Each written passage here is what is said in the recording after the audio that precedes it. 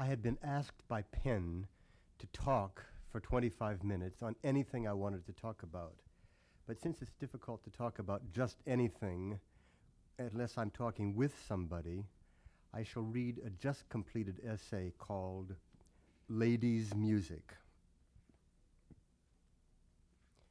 The male of nearly all species is bigger, brighter, more eloquent than the female. Consider the peacock or nightingale, the whale or minnow, the tiger or grizzly bear. There are exceptions. One breed of parrot produces a ruby-hued female, while the male is merely emerald. And in various strains of arachnid, males are not only tinier than their mates, after mating they are devoured and become quite invisible. But with virtually all mammals, the male is physically more conspicuous than the female. All mammals, that is, except humans. This is fact.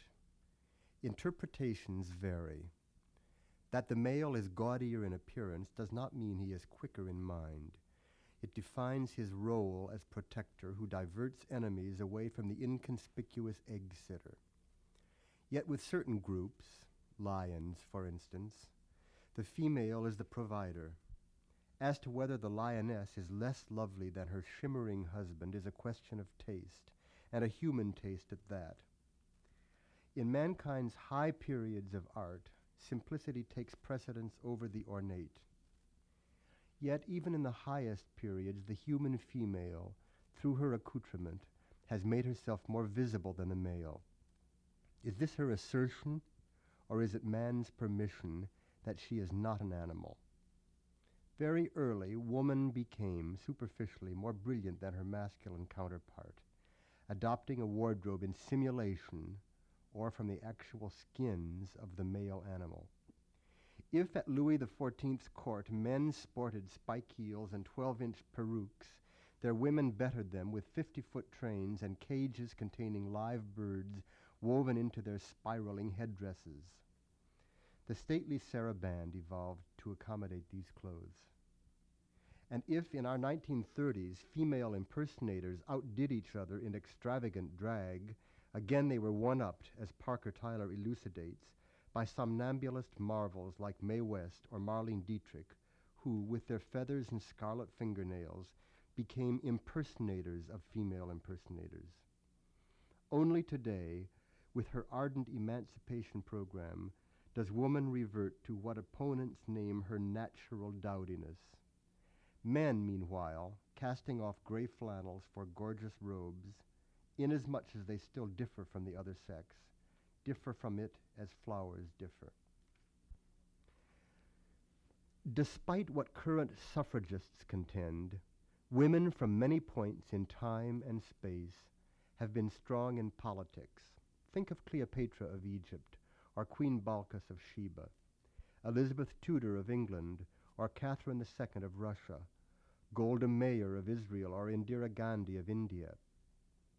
Women have been strong in poetry and letters, from Sappho to Sévigné, from Sand to Stein. Admittedly, there's a vast lacuna between 200 BC and 1600 AD. I can think of only two women writers, both vigorously Christian, during that span. The 10th century German playwright Hroswitha, who wrote in Latin, and the 16th century Spanish mystic Teresa, who wrote in Castilian. But today, at least in the English-speaking world, there are as many top-notch female fictionists, not to mention critics, as male. Strong, too, have they been in visual for a shorter time. France seems first to have spawned them in the 1800s. Rosa Bonheur immediately comes to mind, then Mary Cassatt and Marie-Laurence Saint in the early 20th century. At present in America, there may be more good women painters than men, and treated just as seriously, that is, getting the same fees. Our century has also produced scientists, anthropologists, historians, reporters, and precedent-shattering choreographers, impresarios, and theater specialists, as dissimilar as Madame Curie, Margaret Mead, Edith Hamilton, Janet Flanner, Dorothy Day and Dorothy Thompson, Mary Wigman, Jean Rosenthal, and Jean Dalrymple. And our century gave us the philosopher Suzanne Langer, who has written as knowledgeably about music as anyone ever. Yet she has not written music. Why, when we have seen so many women long excelling in what are commonly thought to be masculine categories, have the few women composers been of such recent vintage? Is it because music, although probably the oldest art, is nevertheless the youngest, in that it is the last to have gained individuality? The composer as individual is hardly 3 centuries old, and thus corresponds to the distaff's tardy emancipation. Is it then because until modern times music everywhere was predominantly a religious expression, and in the West predominantly Christian, and among Christians predominantly male? If indeed the church is a man's world, before the Renaissance it was musically not even that, but a domain of asexual anonymous contributors. Is it because, like the theater, though unlike poetry, say, or sculpture, music is an interpretive craft, and women make better interpreters than they do creators, interpretation being artificial and artifice, use of makeup, of costume, of song, being more socially fitting to girls than boys? Then what of play acting, that great artifice whose golden peaks in Greece and England eschewed women completely?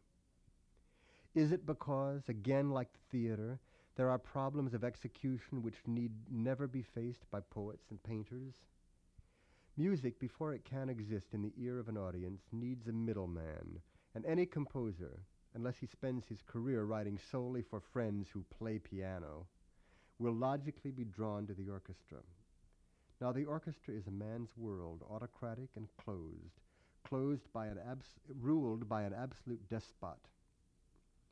The orchestral player's reaction to all comers, soloist and conductor alike, is one of "you gotta show me." If to them the living composer in general is an object of contempt, the female composer is an object of derision. On this last point, an aesthetic consideration. Music which is sounded and which exists only in performance is more assertive than pictures which are mute and which exist in themselves, or than poems which are half-mute and half-sound. Still, the patron saint of music was a woman, the Virgin Cecilia, who died a Roman martyr 1800 years ago. From that time until the Freudian Revolution, music was often termed feminine art, and thus an art fit only for men to tamper with. If, even today, your typical male composer, and there is a type, is less extrovert, less aggressive than your average male painter, the reason lies elsewhere than in the giddy assumption that the arts they practice embody sexual identity. A rule is not conscious of itself. The white man in a white land seldom thinks of his color, while the Negro in a white land seldom thinks of anything else.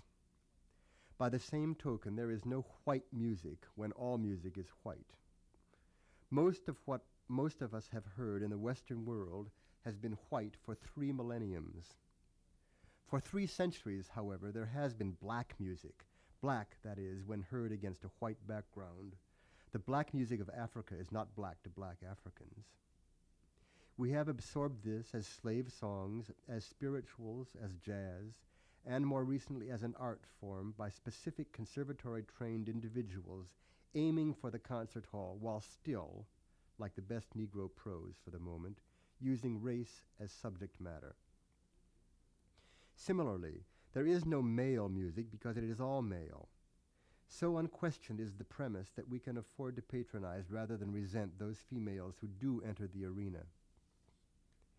I don't mean the glittering plethora of performing ladies, 90% of whom are singers, from Handel's day through Jenny Lind to Bethany Beardsley, with Marguerite Long and Myra Hess at the Ivories, nor do I mean those black women, Ma Rainey, Josephine Baker, Mary Lou Williams, Marian Anderson, Hazel Scott, Matilda Dobbs, who have instituted new traditions with grace and force. Significantly, we don't yet find major black women soloists in the non-vocal, serious domain. No concert violinists, for example, or pianists. although in orchestras there are some, notably the percussionist Elaine Jones, who, ever since I can remember, has been featured on the special recitals of ultramodern music in the New York vicinity. Today there is an international society of women's composers headed by Poland's Grażyna Baczewicz. All are well-schooled, first-rate musicians. Mostly they do not use womanhood as subject matter, and they shudder at the phrase ladies' music, a classification defensively coined by men during the world-famous popularity of Chaminade's scarf dance.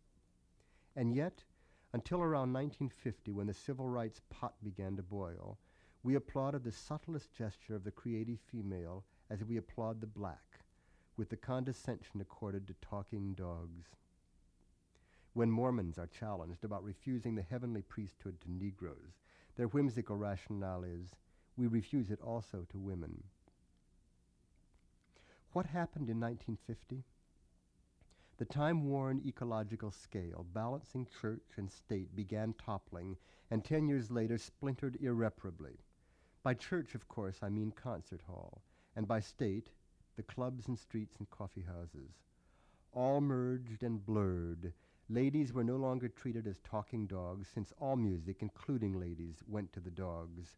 Each art, in lowering standards towards mass orientation, coincidentally became interchangeable with each other art. Ironically, the older ladies' music, high on the crest of a liberation gap, fell into the pollution and drowned, while younger talents of all sexes headed away from art.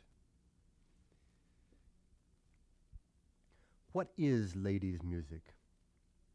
Music identifiable as being by a woman. It is easier to define this by first defining the more tangible ladies' literature. On the one hand, it pretends to be nothing more than what is generally considered feminine, instinctive, fluffy, deals with the so-called female psychology from the inside out, and addresses itself to women readers. At worst, it is overdressed, rambling, sensational, and lax, like the prose of Hollywood columnists, Cosmopolitan, or Margaret Mitchell. At best, it bursts from an enviably tight and tailored yet excruciatingly sensitive cocoon and soars beyond category, like Virginia Woolf, Willa Cather, or the wonderful women of France, from Madame de Lafayette to the all-knowing Colette. Some men write high-quality ladies' literature, poetic prose, elaborately plotted, dealing non-intellectually with feminine psychology. Pierre Louis, Oscar Wilde, Tennessee Williams. Interestingly, an author like Mary Renault, while involved exclusively with male, especially inverted male, sensibility, more tellingly than any man, elusively retains her female identity, possibly because she treats inverted love as simply love, through the sixth sense compassionately inferred in Jean Paulhan's letter to the pseudonymous and supposedly unknown perpetrator of Story of O. Quote, "That you are a woman I have little doubt, not so much because of the kind of detail you delight in describing, the green satin dresses, wasp waist corsets, and skirts rolled up a number of times, but rather because of something like this. The day when Renée abandons O to still further torments, she still manages to have enough presence of mind to notice that her lover's slippers are frayed, and notes that she will have to buy him another pair. To me, such a thought seems almost unimaginable. It is something a man would never have thought of, or at least would never have dared express." Unquote. That paragraph might be a red herring. Responsible rumor maintains Paulhan himself authored the story.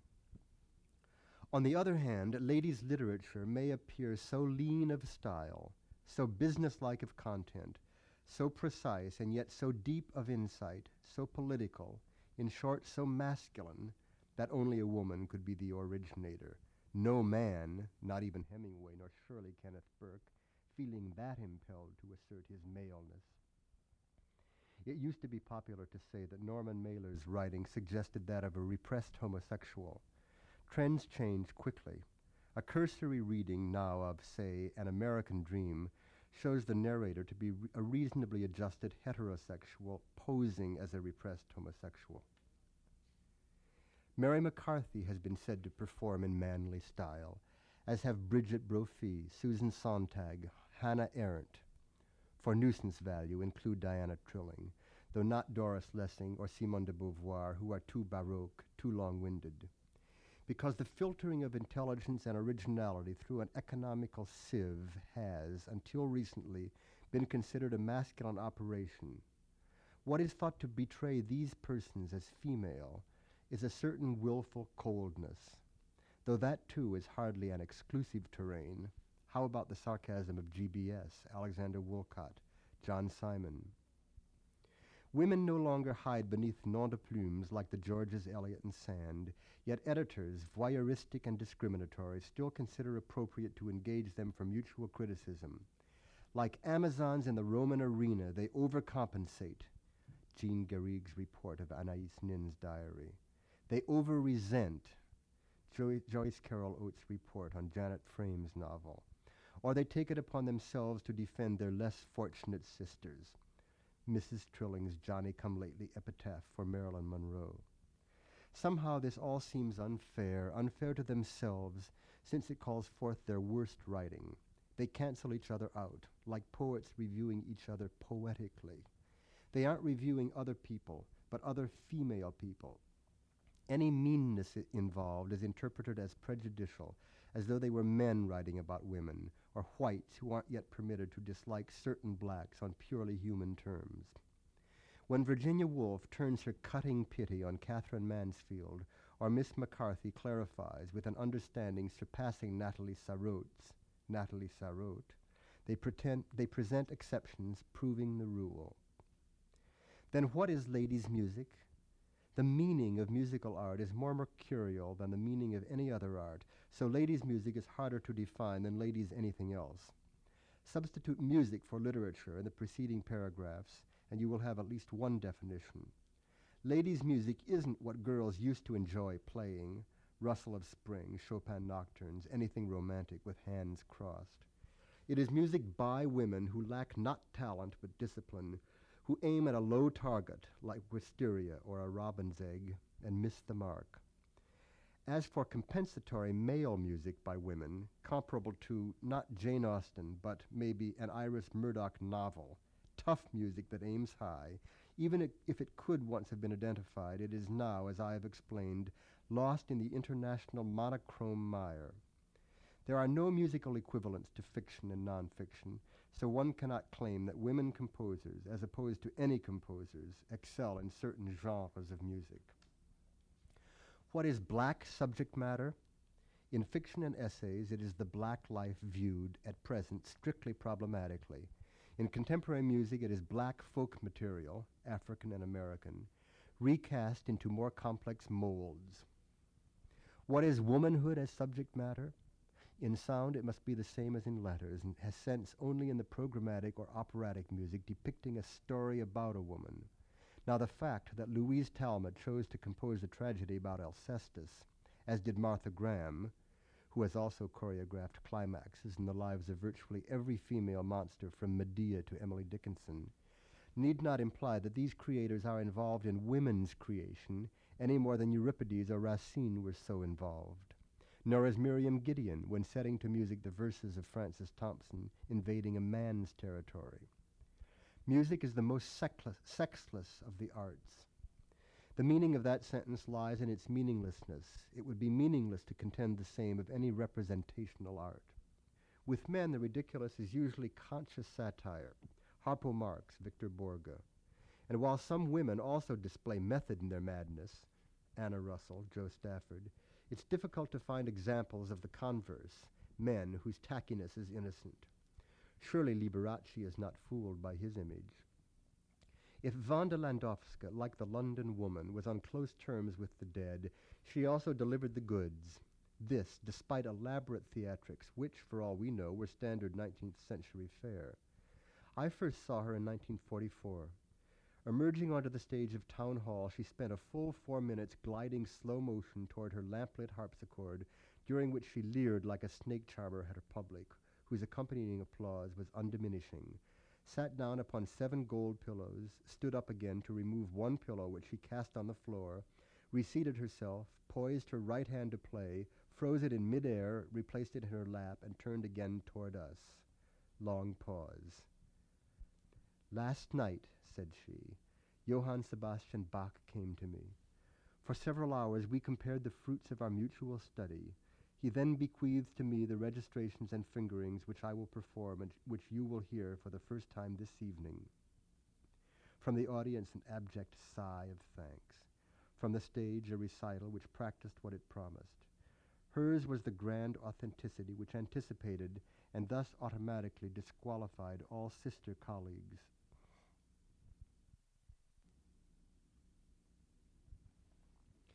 The unsolicited verse I receive from poetasters, eager for song settings and, by indirection in their fantasy logic, avid for fortune, is mostly by women over 60 whose subject matter is the American flag. Still another breed of musical woman is the composer's widow. She is usually a naturalized German-American who, often a musician herself, spends her declining years mainly promoting her late husband's pieces. The Mrs. Weigel, Schillinger, Weil, Itor Kahn, de Hartmann, Mahler, Berg. From the Industrial Revolution until 1950, the artist has commonly been accepted, rejected, as an alienated decoration. Art, accordingly, was the sole ground whereon men and women theoretically met with equality. In fact, as I have tried to show, women suffered discrimination in art as elsewhere. Less perhaps in the silent arts, painting and writing, which can be practiced in hiding, than in the noisy ones, theater and musical performance, which require a personal and assertive presence. Such a presence will be, almost automatically, eccentric, bigger than life, a Streisand, a Leontine Price, or against 3 odds, a black woman playwright like Lorraine Hansberry, whose untimely end followed a certain logic. Why then, finally, so few women in the creative musical field? The answer is clear. Whereas poems, even great poems, can be completed in haste at a supermarket or in the maternity ward, and whereas pictures, especially terrible ones, can be drawn by literally anyone from age 1 to 100, because writing and drawing are languages integral to everyone's everyday life, musical composition, great or terrible, is not a language for dabblers. A minimum of professionality and a maximum of time are required to produce a communicable score. If, as is generally conceded, the bringing into existence of a 2-hour opera, from conception to production, is a matter of around 3 years, comprised of 10-hour days, days absorbed in the highly technical questions of not only composition, but of instrumentation, piano-vocal reduction, supervision of orchestra extraction and copy, interminable conferences, and sectional rehearsals, it is hard to picture a woman achieving this proficiency in her art while raising a family with the comparatively unneurotic ease of her sisters in poetry. If gift knows no gender, neither does lack of gift. When music reaches, as it threatens, the point of gratuitous simplisticism now reached by other arts, then talent will be more indistinguishable than the sexes have become, and nobody will know or care who composed what. Still, that may indicate the route toward an ideal society where, according to Freud, art will no longer be necessary.